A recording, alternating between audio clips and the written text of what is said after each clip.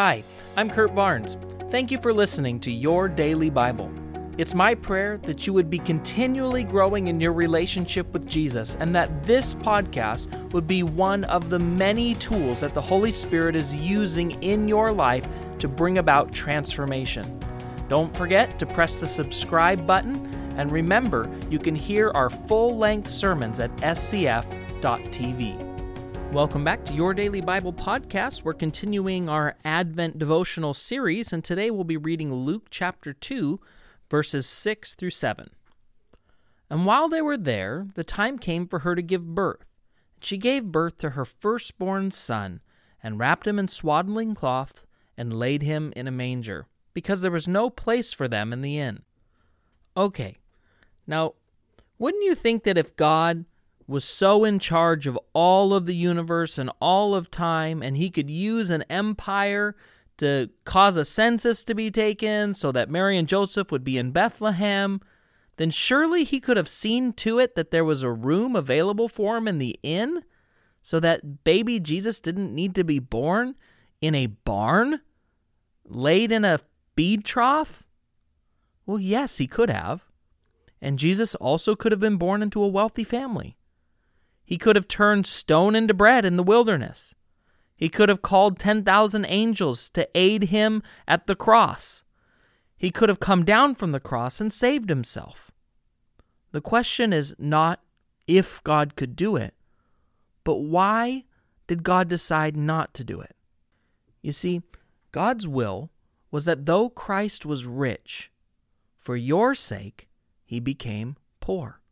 The no vacancy sign over the motel in Bethlehem were for you and I, for our sake.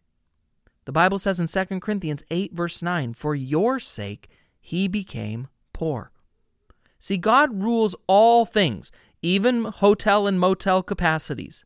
And for the sake of his children, you and I, God chose to place a no vacancy sign in Bethlehem that night. Because, see, the Calvary Road, the road that Jesus was sent, the Calvary Road began with that no vacancy sign in Bethlehem, and it ends with the spitting and scoffing and torture of Jesus on the cross in Jerusalem. And we must not forget that he said, "He who would come after me must deny himself and take up his cross." Matthew 16:24. See, you and I join him on the Calvary Road and hear him say, "Remember the word that I said to you, a servant is not greater than his master. If they persecuted me, they will persecute you." John 15, verse 20. To the one who calls out enthusiastically, "I'll follow you wherever you go," Jesus responds, "Foxes have holes, and birds of the air must have their nests, but the Son of Man has nowhere to lay his own head." Matthew 8, verse 20. Yes, God could have seen to it that Jesus had plenty of room and comfort at his birth. But that would have been a detour on Jesus' ultimate purpose and his road to Calvary. Let's pray. Jesus, the Christmas story is just so foolish to the way that we think. That you would come down from heaven, the most perfect place, that you would come down from that place and enter into our world in such miserable circumstances.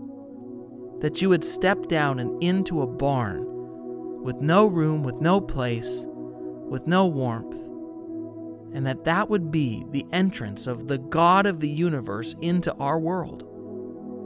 Lord, today, we are thankful that you didn't do it the way we would, that you came as a servant and you came as a sacrifice, and that you demonstrated from the very beginning that you were going to do something different, and that you had a plan, and that plan was to lay down your life for our sins. Thank you, Jesus, for your sacrifice.